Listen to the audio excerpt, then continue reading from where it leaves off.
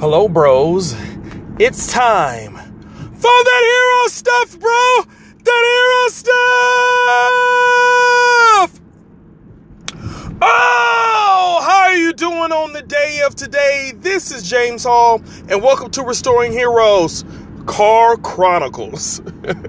Yes, I'm headed to work, but I got something to say, something I've been thinking about. So I got to let you know what I'm feeling on the inside, man. What I'm feeling on the inside. Oh, so I want to know, man, where are you getting your value? Where are you getting your value? The Bible says in Psalms 139 that we are fearfully and wonderfully made. The Bible says in the New Testament that we're God's handiwork, we're God's craftsmanship, we're his masterpiece. In Genesis, we saw that God gets glory from things that function the way he wants them to function. So he looked at the trees, and they were growing and they were producing fruit, and God looked at it and said it was good. God made man, and they were breathing and taking care of the garden and things like that. And he said that it was good. So, man, where do you get your value, heroes? Where are you getting your value? If God says you're fearfully and wonderfully made, if God says that you're Imago Dei, the very made in the image of God, where are you getting your value? Where are you getting your value? So, I've been thinking a lot about, where we place certain things in our life to give us that feeling that we are truly heroes. We are truly men. And it seems like it never lines up with what the word says that we are.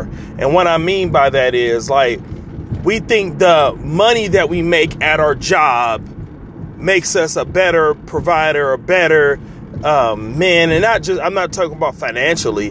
I'm talking about it just makes us a better man because we got a better job than a guy that works at the Quickie Mart. I don't even know there's a real Quickie Mart, but you know what I mean? And the Bible never says that. We have to work. We found our value in working and by the sweat of our brow and providing for our family. And if we were in the pioneer days going out and hunting buffalo and hunting deer and all that stuff, we found value in that. But I feel that we try to get value from things that aren't meant to satisfy us that way. So we go for the high paying job, but we missing hours and hours of our kids living and things like that. But we justify it because we're getting the job, or we're not satisfied with who we are. So we try to, transform ourselves into a different person, transform ourselves into a person that we always wanted to be. So we around certain people, we change the way we talk. We change our dialect. We start saying, if we speak, normal or not normal, we speak proper English. When we get around certain people, we gotta, yo, what's crackulating? What's crackulating, bruh? What's up, bruh? Oh, yo. Like, we gotta transform who we are to make sure that we feel someone likes us and we get value from that relationship. And I'm letting you know, heroes, that God values you because he created you. You being who God made you to be, give God glory.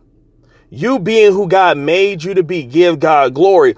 And I was talking to my cousin, and we were talking about this kind of the same thing about, how our daughters sometimes change the way they speak, the way they act, the things they laugh at, the way they laugh, just to fit in with the girls around them. And we were going back and forth about it. And we end up saying that all we want them to do is be them. Being them is satisfying to us as their father. So think about if you just be you, how satisfying it is to your creator if you're doing the things that he created you to do and not looking out to the world, to magazines, to whatever to glean your identity from. When God called you fearfully and wonderfully made, when God called you a handiwork, it's not just for women in their mugs and girls on their t-shirts and women's books and all that. Fearfully and wonderfully made is for all of God's creation. So men, where do you get your value from? Because if it's not in the word of God, if it's not through God, you're going to fall short. And you go feel insecure.